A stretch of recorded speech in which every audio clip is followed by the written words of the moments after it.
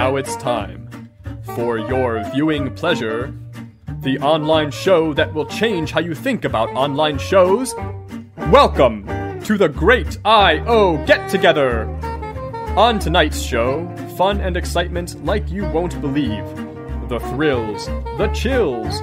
Now join me in welcoming your hosts and mine, Richard and Tara!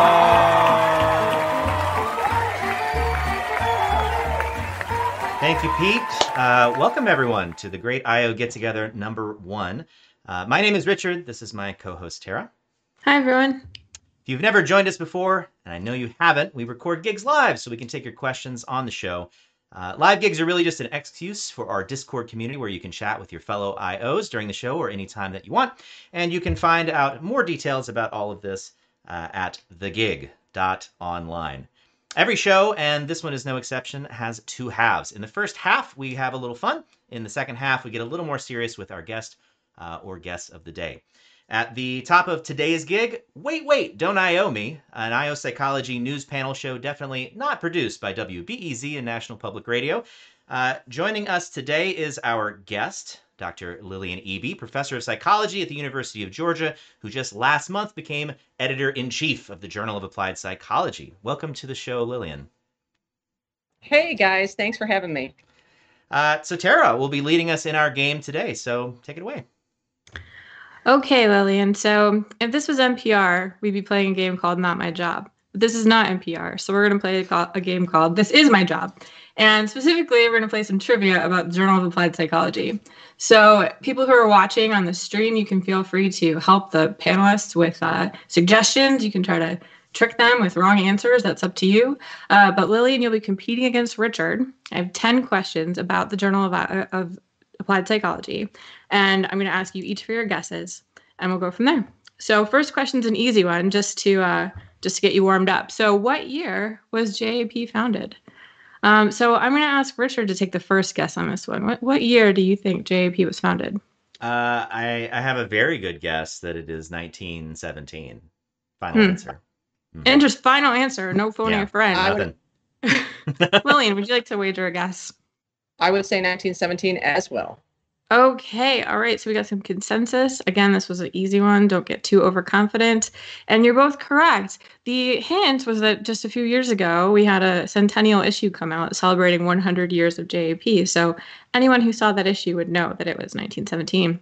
All right, let's get a little harder next time. So which one of these people was not a founder of JAP? We've got G. Stanley Hall, John Wallace Baird, L.R. Geisler, or Wilhelm Wundt? Oh. Lillian, it's your first guess this time. So which one of these people is not a founder? I will take option D, Wundt. Option D. All right. Bold choice. Richard? Yeah, I was a little worried until seeing option D, so I will also go with option D. You're not familiar with L.R. Geisler? Shame on you. All right, well, let's see what the answer is. Yes, you are correct. So these 3 esteemed bearded gentlemen here were the founders of JP. G. Stanley Hall was actually also the first president of APA. A less fun fact about him is that he was also a noted eugenicist. We don't talk about that part. So Baird was a student of Wundt's also, and Titchener as well. And he sort of followed in Hall's footsteps in a lot of ways. And Geisler was also a student of Titchener, so really like a tight, small club in those days of early applied psychology. But here's the craziest part. Guess where Geisler worked? Richard, do you want to guess?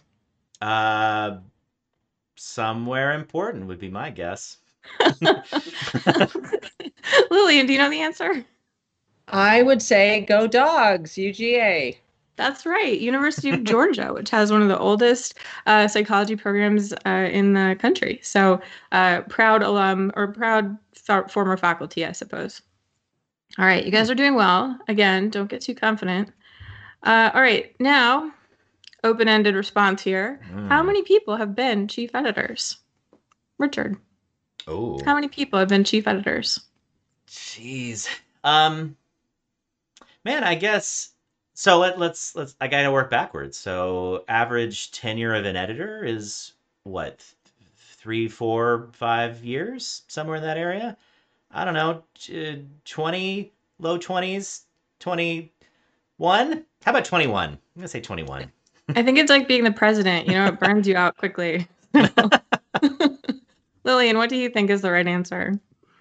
Well, currently the editorial tenure is 6 years. So if it were 6 Ooh. years, the entire life of the journal, that'd be 60, but that seems like too many. So I'm going to say 40.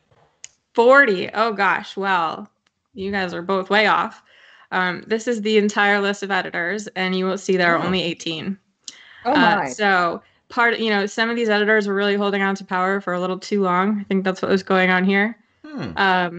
Some of these names should be really familiar to our audience, right? A lot of these folks are still writing and publishing and participating in the intellectual life of our field. All right. Well, take a good look at this table for no particular reason. You might need to remember it again.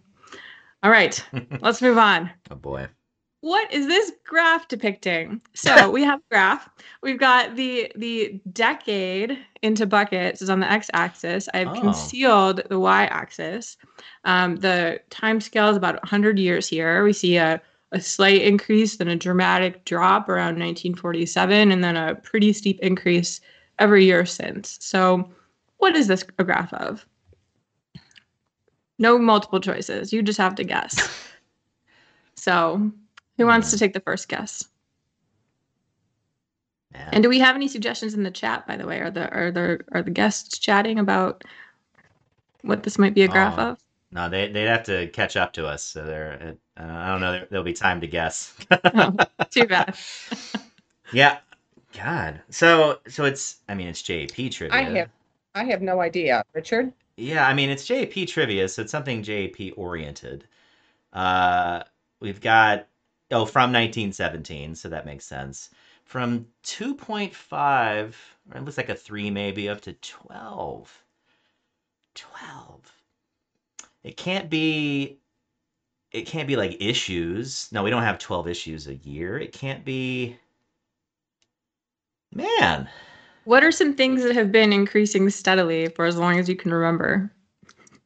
Well, certainly the number of submissions, but they have to be scaled very differently. The number of editorial board members, but it would have to be scaled very differently. I think the number of issues has increased, but we do only have 12 a year, so I'm kind of flummoxed.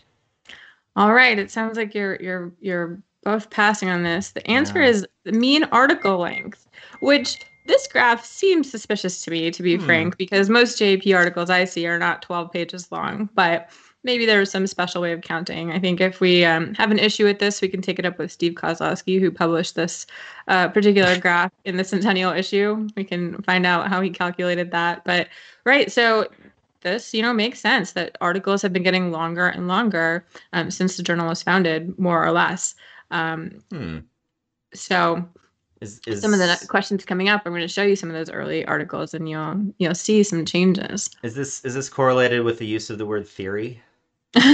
Only extant theory, in fact. Oh, okay, of course. Fascinating extant theory, yes. All right, let's move on to the next question. Complete the title of this article from 1965. Effective brand preference upon consumers' perceived blank. And I've given you a hint because this is tough. So the first letter of the blank is the letter T. T. So what do you think consumers had a brand preference about that affected their perceptions in some way?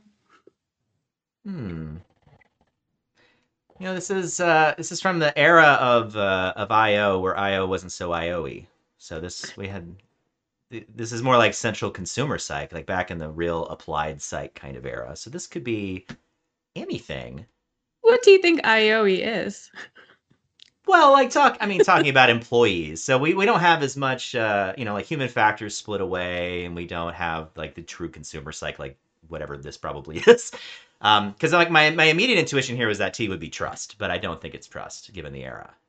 That's a good point. The early JP was not an I/O journal. It was just an applied psychology journal, broadly defined. So there is no reason to think this is an I/O variable. So, Lillian, do you have a guess? I think it's going to be Yes, I think it's the effect of brand preference upon consumers' perceived time to make purchase decision. Ooh, okay. I like that guess. It's very specific. Unfortunately, very Although wrong. it's too long, so it's probably time decision, maybe. So the actual answer is effective brand preference upon consumers' perceived taste of turkey meat. And the findings of this study are that when turkey meat is described to people as being of a brand name, they say it tastes better, which makes a lot of sense and shouldn't be very surprising. But this was in JP. More fun facts about this article. You can see that the panel was actually held at Wayne State. So if we have any Wayne State students watching, know that this is part of your intellectual history. All right, you guys are not doing great on the quiz, and to be honest, I'm not keeping track, but I have hope for you. I think you'll rebound. All right. Next question. What is the primary dependent variable in this study? So let me just describe it briefly. We've got on the left 4 conditions. We've got colors, military symbols, geometric forms, and aircraft shapes. Okay, so those are the 4 conditions. Then on the x-axis of the graph, we have the number of displayed items from 20 to 100. And we see that they all have a positive relationship. The aircraft shapes line is the steepest and the most and the highest in value, and the colors is the most shallow and the lowest in value. And I've concealed the y-axis. So I would like you to guess what the primary dependent variable in this study is. And for a bonus point, guess the sample size to within 25 people. All right, who's got a guess? I think it's probably some sort of reaction time. And I would say that the sample size is 43. Reaction time. Okay, great. So you're reacting to something and you react faster if it's a color, and you react slower if it's an aircraft shape. Okay. Correct. Would you like to take a guess? Yeah, that makes a lot of sense. Because with more, yeah, because any sort of accuracy metric wouldn't go up with more displayed things. So it has to be something inverse. So reaction time makes a lot of sense. N, though, God, my guess would be this is like 60s, 70s kind of thing. So it's definitely not going to be sample sizes like we have now. Okay, so we're thinking like 20-ish people per condition. Sure. Yeah, let's say 50. Yeah. Okay, well, let's take a look. So you're very close on the dependent variable. The outcome is counting time and errors. The idea is that people are presented with sheets of symbols, and they were instructed to count, say, all the planes or all the triangles or all the red things. And the conclusion is that it's easiest to count the colors. It is hardest to count the aircraft shapes. So not surprising, although we can, question the rigor of the study in terms of whether the only difference between conditions is the named difference between conditions. The sample was eight people. Now, to be fair, it was a within subjects design, so still a little bit low for modern standards. It's another good example of how quickly things change over time. I don't imagine this paper would do very well today. All right. Doing okay, I guess. Let's see what we got next. All right. In this study of accident proneness from 1950, which of the following factors was not included as a possible predictor of accident proneness? So we have the percent of employees who belong to athletic associations, the percent of female employees, the mean intelligence, and the mean morale of the employees. So 3 of these variables were included as predictors of accident proneness of factories, and 1 was not. Which one do you think was not? I'm certain that I know the answer to this, so I'm going to let Richard go first. Oh, great. All right, Richard, it's up to you. Well, so this is, did you give me a year? Did you say when this was published? 1950. 50. So 50 is post-war.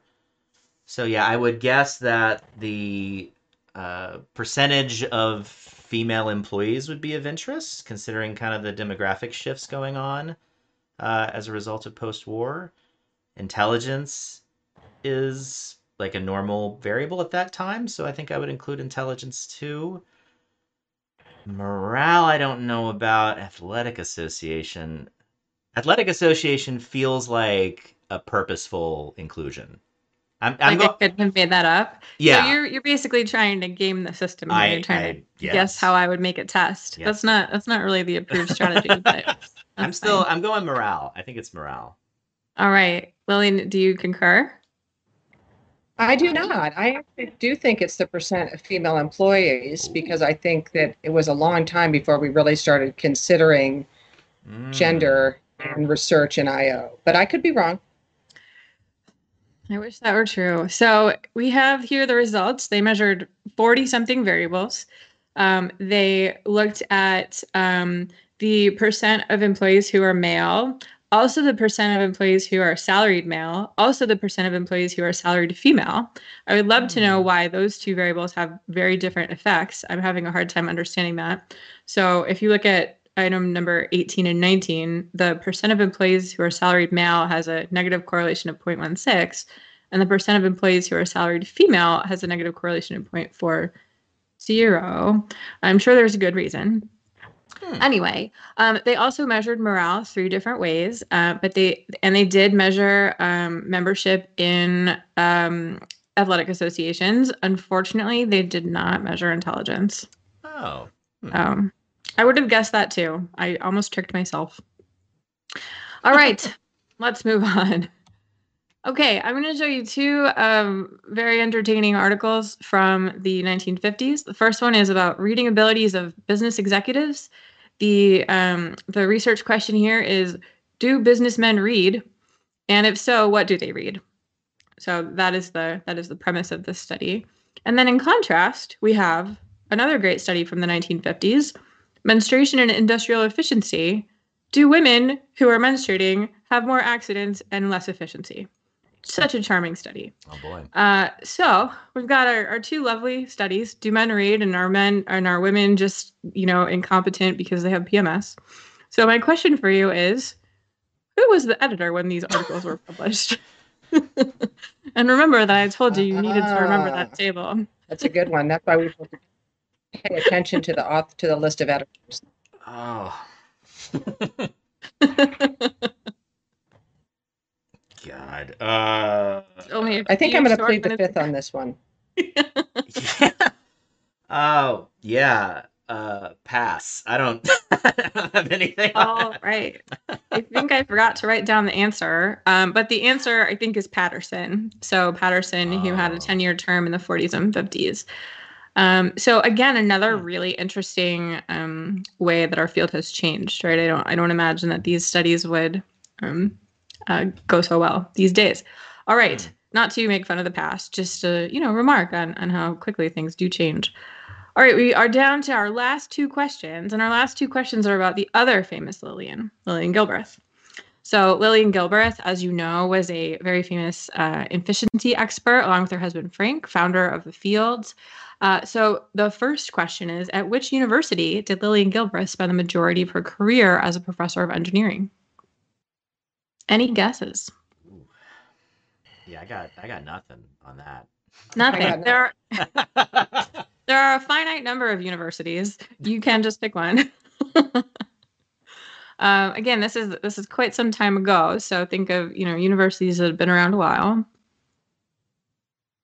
NYU. It's a weird guess. I picked a university that's been around a while. That's all I got. I suppose. All right, going once, going twice. The answer is actually Purdue University. So Lillian Gilbreth was a professor of industrial engineering at Purdue University for most of her career. There was no apparently applied psychology option available at that time. All right, last question, last chance to redeem yourself here. Her autobiography, Cheaper by the Dozen, was made into a 1950 feature film and remade in 2003. So this was a novel about her 12 children that she had trained to be very efficient in running the household as efficiently as possible, which made apparently a very charming movie. So the question is, who starred in the 2003 remake of Cheaper by the Dozen?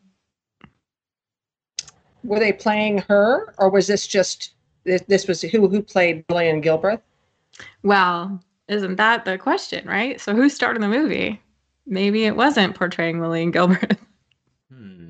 Aha. Man, so I don't think I saw it. What? This is the only movie about IO psychology besides Office Space. Seen And that. maybe you could argue Glengarry Glen Ross, but still, you should probably see it. Oh boy. Is it really? Is this a movie about IO psychology? I mean, kind of. It's about efficiency. Huh. I would do better in Office Space question. Next time. Yeah. Promise. So I think it was a comedy? This was a comedy, right? It was a comedy. Yeah. And probably a male lead, considering both of the dates. Who was a big comedian then? Who was a big comedian in 2003? All right, I'll give you a hint. He's also an acclaimed banjo player.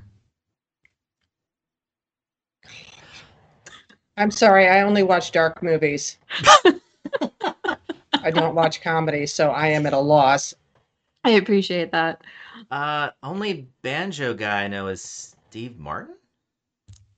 You are correct, Steve Martin. Even though I basically had to tell you the answer. Yeah. So, we've got Steve Martin starring in Lillian Gilbreth's autobiography. All right, so I think you both lost. That was very bad. Right. I should make the questions easier, but I hope we all learned something along the way. So we've got, our first half of the show is now under our belts, doing well. We're going to take a 5-minute break, and then we'll come back and we'll have a hard-hitting interview with Lillian. Yeah. See you then. We'll be right back after these messages from our sponsors.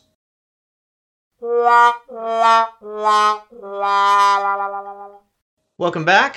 Thanks for rejoining us. We are here for the serious half of the show with Lillian. Tara, you got some questions to ask, I think. That's right. So fun's over. Now it's time to get down to serious business. First of all, really appreciate you coming on the show and spending some time with us. It's been a really strange year. Where have you been spending the last few months? What's your pandemic life been like? Well, I've been doing a lot of reviewing of manuscripts, that's for sure. Oh. But other than that, sitting in my office at home. But we do a lot of camping, so we've been trying to get out in nature and clear our heads a little bit. But a lot of house remodeling, a lot of manuscripts coming across my plate, and just trying to make the best of it and be thankful for what we have. It's a pretty good attitude, and bake lots of bread, I suppose. Right. So, in preparing for this interview, I got a chance to learn a little bit more about your career, and it's really just incredible how much amazing scholarship you've produced, how many students you've mentored, how many ways you've served the field. And I'm just curious, is this how you imagined your career would end up? I mean, is this how you envisioned it to be when you were a young person? No, not at all. I mean, I come from a family of academics, and I said I would never be an academic, and I was going to do something totally practical. So I had no idea that this would be where my life would lead me. So it is definitely would not have been predicted if you looked at my, behavior when I was in junior high school and high school. You would never think that I would have kind of got my act together and been able to accomplish so much. Huh. What was it about the family of academics that made you say you didn't want to do that? Well, I mean, I think I've always had a real rebel side to me. And, I was always drug around to museums and bookstores. My dad was an English professor. My mom was a librarian. So we did all these wonderful cultural things that I actually thought was really boring at the time. And so I think part of it was just not wanting to be like everyone else, and trying to kind of carve my path in a different way. And then, here I sit as an academic. So wasn't real successful in that regard, but I had a lot of fun along the way. I would like to hear more rebel stories. What is? Yeah, no, most of that's not for prime time. So Oh. you'll have to hit up some of my friends. Sounds good. I did read a study a long time ago that the children of academics are sort of less likely to want to pursue that as a career path. I assume it's because they see people working nights and weekends and they think, oh, that doesn't look very fun. But, I suppose all children want to rebel against their parents in their own way. So Right. At what point did it start changing for you? At what point did you say like, maybe I should try out this academic professor kind of life? Well, I mean, it was, I went into a master's program first, again, thinking, okay, I'm going to get an advanced degree, but there's no way I'm going to be a professor. So I went into a master's program at UNC Charlotte and had an absolutely wonderful mentor who was so kind to me and really believed in me and got me involved in some research. And that's kind of when the light switch went off, right? And I was like, oh, this is really interesting. And then I did an internship and I thought, oh, this is really boring. And, so that was kind of at that point that I decided that I would at least pursue a PhD, still thinking I would be, a practitioner, but decided to pursue the PhD. And then, just kind of again, through the doctoral training and really loving research and thinking, okay, I'll just go on the academic job market and see what happens. It kind of all came together. So it was nowhere near as planful as I think many people assume these things are. It's a really good message, right? That it's difficult to sort of forecast into the future exactly what your life will look like. So you mentioned your great mentor at UNC. Is that what led you to develop a research interest in mentorship?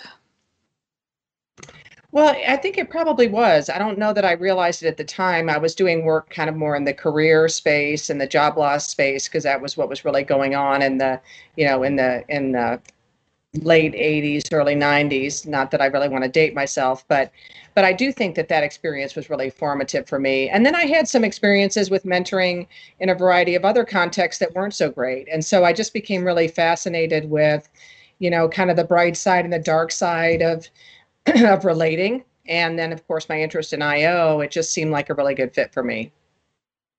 Yeah, it's interesting that you mentioned that there are sort of topics that become trendy and then everyone does those things and then the topics fade out of trendiness. I know that's how Richard chooses his topics to research. Whatever's cool at the moment, that's what he does. Oh, I thought you were going to say whatever was beginning to fade.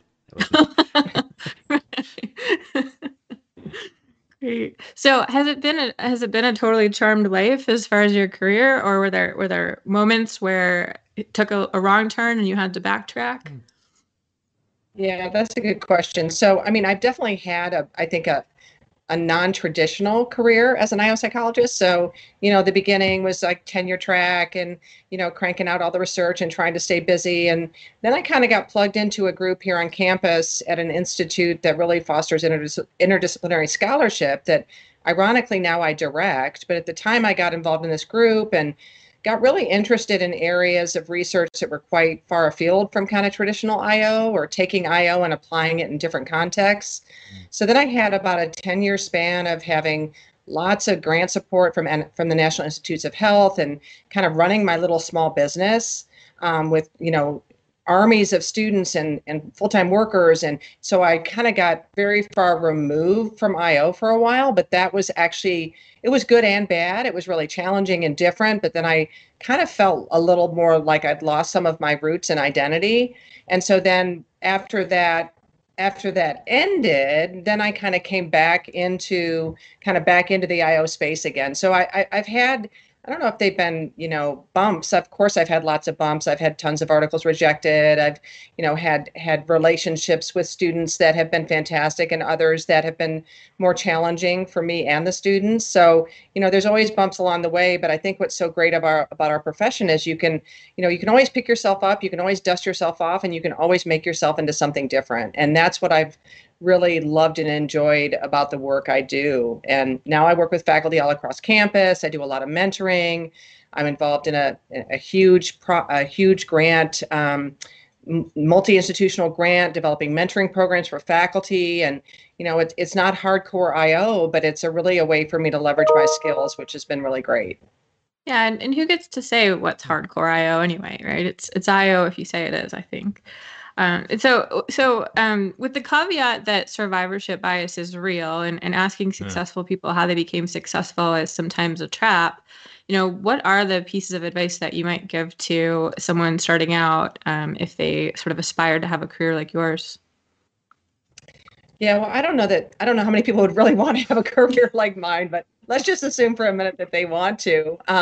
You got to be passionate. And so I was giving a talk this morning for a university in China, and I got asked the same question. I said, well, I think it's just like I really, really love the field, and I really love what we do and the content, and I'm just really passionate. And so I would say, not everyone has to have this kind of career, of course. And so you need to follow your passion, and whether it's as a consultant or as a teacher or as an academic or as a leader in the field, that's where the action is, right? Where it really meets your heart. So that's what I would say. You got to be resilient. You've got to draw on your friends. You've got to find good collaborators. You got to recognize bad ones. And I mean, I think that's kind of in a nutshell the advice I would give. I think that's terrific. I'm assuming you don't want to name any names, so I won't ask you to do that. Well, I mean, name the good names, right? So Tammy Allen, who's my research wife and my best friend, she and I are, we're so close interpersonally, but she's also a great reality check for me. And, our writing styles are complementary, and we can tell each other, what the heck were you thinking on this? And so finding those people, whether they turn out to be your best friends or not, is kind of irrelevant, but finding those people is really great. And I won't tell you anything. There haven't been that many bad ones, but there've been a few. All right, we won't push you on that.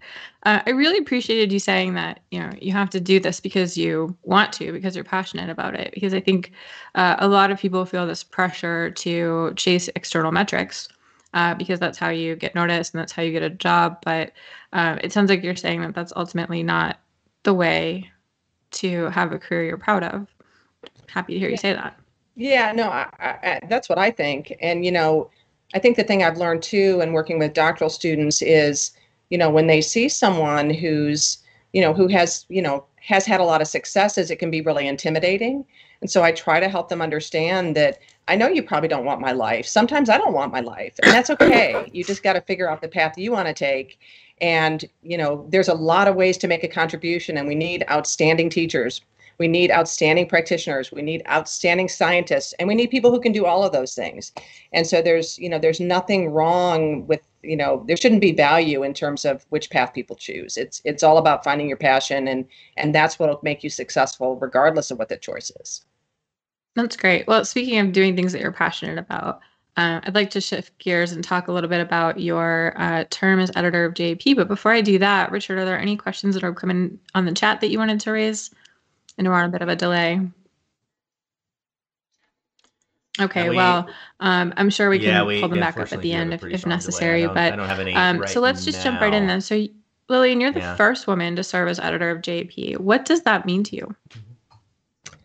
Well, this is, again, people think I'm so planful and I have like this whole, this whole career figured out.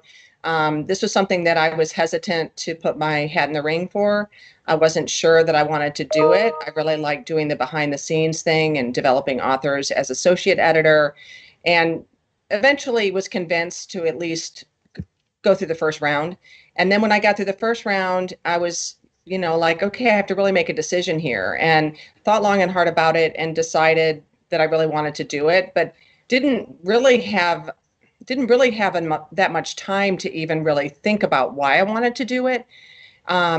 And so I guess what I'm saying is, now that it's in the rearview mirror, it means so much to me. And the reason it means so much to me is I realize how important it's been to other people, to show other people that, it doesn't matter what your gender is. It doesn't matter if you've had kind of a less traditional career. It doesn't matter if you're not like super plugged in a political way. And I'm not saying other editors have been, but I think sometimes that's the belief or the view. None of that stuff matters. You can make these decisions and you can do these things and you can be successful. So it's meant a lot to me to I don't want to say I'm a role model for people, because that makes me feel like I'm putting myself on a pedestal. But a lot of people have reached out to me and been so happy that I've been able to, move into this role, and that it's meant a lot for them to see a different kind of face at JP. And that has meant so much to me. Well, I certainly agree with that sentiment. I'm imagining it's an enormous change to your life, though, that there are a lot of things you had to kind of put aside or put on the back burner to take this on. So I think we're all grateful that you decided to do it. What are some of the things that you hope to accomplish during your term? Some goals, some hopes, some dreams? Yeah, so I mean, we've already done a ton, and I don't want to spend the time talking about all the things we've accomplished, but I really was wanting to do what I can to get our work out there for the public good. That was a big part of my kind of my mission statement that I submitted, and really something I felt really strongly about. I've done a lot of kind of more translational work for a long time. And so, I really want to do what we can to try to get our work out there quicker, get it in the right hands. And so we had the COVID call with Rapid Review, which has generated a lot of great articles, still have a ton in the pipeline. We've got a partnership where we're trying to get some of these, make translational summaries that are not really popular press, but they're evidence-based, but they're written for like an executive level audience, trying to do those on a monthly basis, make them available free of charge online, getting them in the hands of executives, but also feeding them back to the authors so they can get publicity for their work within their university, which is really important for universities, but we don't know how to write these things because we're scholars, we're not journalists. So, the translational work we've been doing, and the COVID call has been a big accomplishment. We've got a special issue on racism that's coming out. We just finished the call for papers. I'm really super excited about that. I'm really, as the first woman editor, it's really important to kind of walk the walk. And so we've greatly diversified our editorial board in all possible ways. Not just the obvious ones, but international folks, making sure we have a good representation of psychology and business. And we're really pushing a lot of open science initiatives, which you'll hear more about as APA continues to push that out. And I think my team is just amazing. Like, everyone's so committed. We've really all bought into the idea of developmental reviewing and providing feedback to reviewers and authors, even if it's a rejection, that will really help them improve their work. So, these are some of the kind of short-term things we've done in the last year, because we started taking manuscripts January 1, 2020, that I'm getting a lot of really good feedback about, which has been really fulfilling.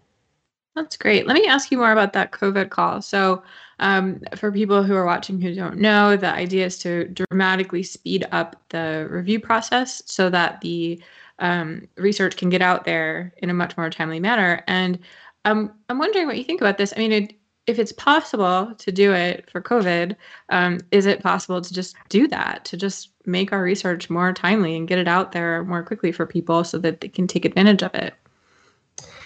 Yeah, I don't. And I'll tell you why. I think, and not for a journal like the Journal of Applied, it's an enormous strain on the system, and it's an enormous strain on reviewers, and it's an enormous strain on associate editors.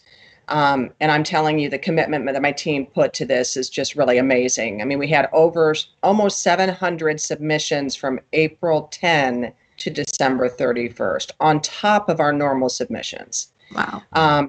And I think it also puts a huge strain on just the publication machine at a place like APA. So unfortunately, I don't think it's feasible, but it doesn't mean we can't do it occasionally. And it doesn't mean that we can't think about this long term and really push our publishers to think about ways to make this publication process go more quickly. But if I had known what I was getting into when I did this, I probably would have still done it, but I would have thought a lot more long and hard about it, I can assure you. Mm-hmm. Have there been any conversations about open access with your team? It's not a decision we make, Tara. So as an APA journal, we have no control over that. And so we do make some articles open access. So we have a few open access articles on our website. We have made some of the COVID articles, like I say I mean APA.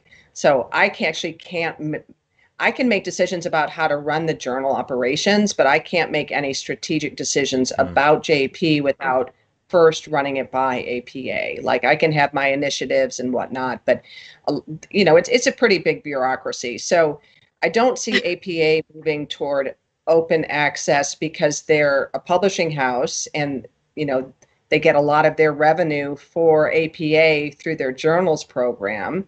But I think they are open to making select articles open with rationale, right? So if we have something like the COVID call and we really want to make sure that those are more accessible, I think there's some willingness, but I think there's a long way to go to get them to really understand how that adds value for APA.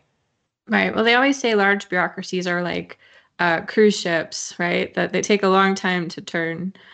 So once you get them going in a direction, that's sort of the direction they're going for a while. But on the flip side, I'd just say, APA is very committed to diversity and inclusion. They're very committed to open science, and they're pushing some pretty major changes, which I can't really talk about yet. So and they're actually pretty hands off. So while they're bureaucratic, like they've let me do what I wanted to do. I couldn't make a decision like an open access decision. But in terms of, the call for papers, they were incredibly supportive. They gave me the support I needed at APA to make that happen, because of course it affects the publication process. So, it's kind of like having a boss who's not really watching. And as long as you do a good job, you're allowed to do what you want. So that's all good. But it does come with some barriers, and I have to be careful not to talk about, for example, policy at JAP. I can talk about practice, but policy has to go through a, kind of another layer of approval. Super interesting. So I have a question related to that. So all these changes that you're putting in, especially related to like DEI kind of issues, there's often a problem where that kind of initiative needs a champion, and after that champion is no longer involved, sometimes things kind of fall apart.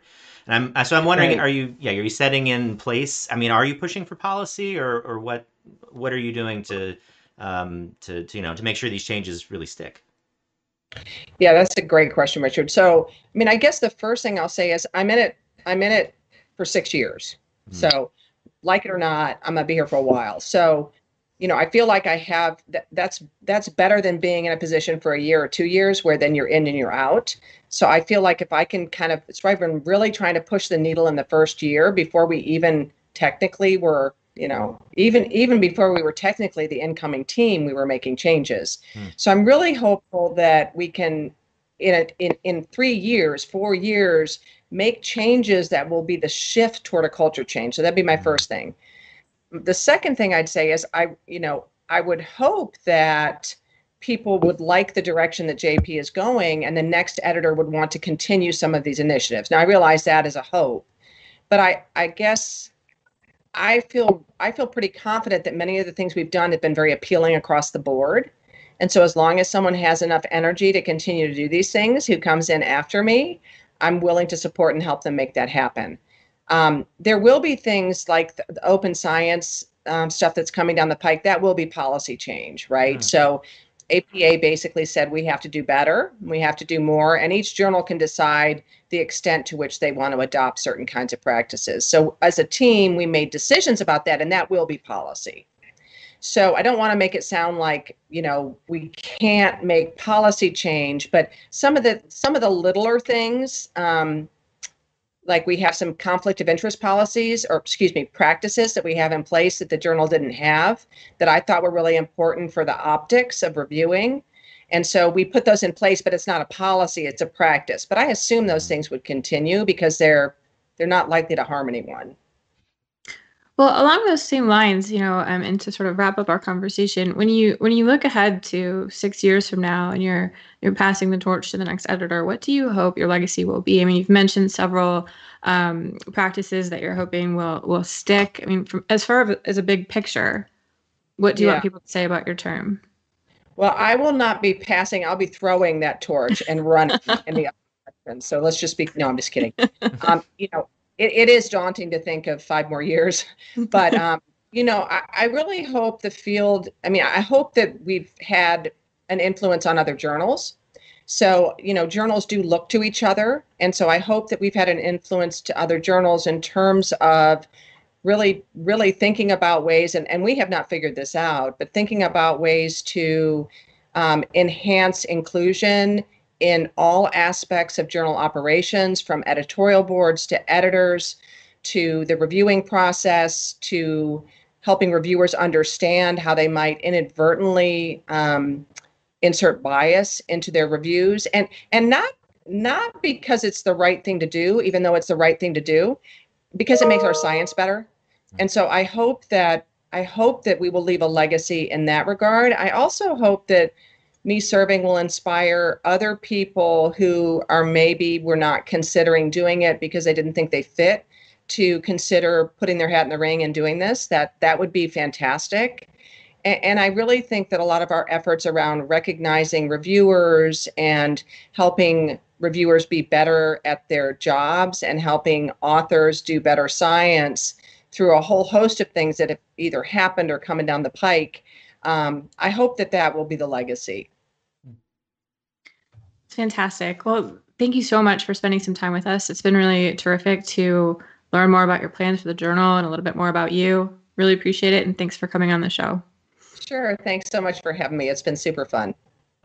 As always, please join our Discord so you can chat with us before, during, and after the show. Definitely hit that subscribe button in YouTube so you never miss us going live. Thank you all so much for joining us, and we'll see you next time. I can't believe it's already over. Can you? To keep the excitement going, check out our website at thegig.online. Join our Discord community to chat with your hosts and your fellow giggers. Subscribe to our YouTube channel so that you never miss a gig. Above all, thank you for joining us, and see you next time for another great I.O. get-together.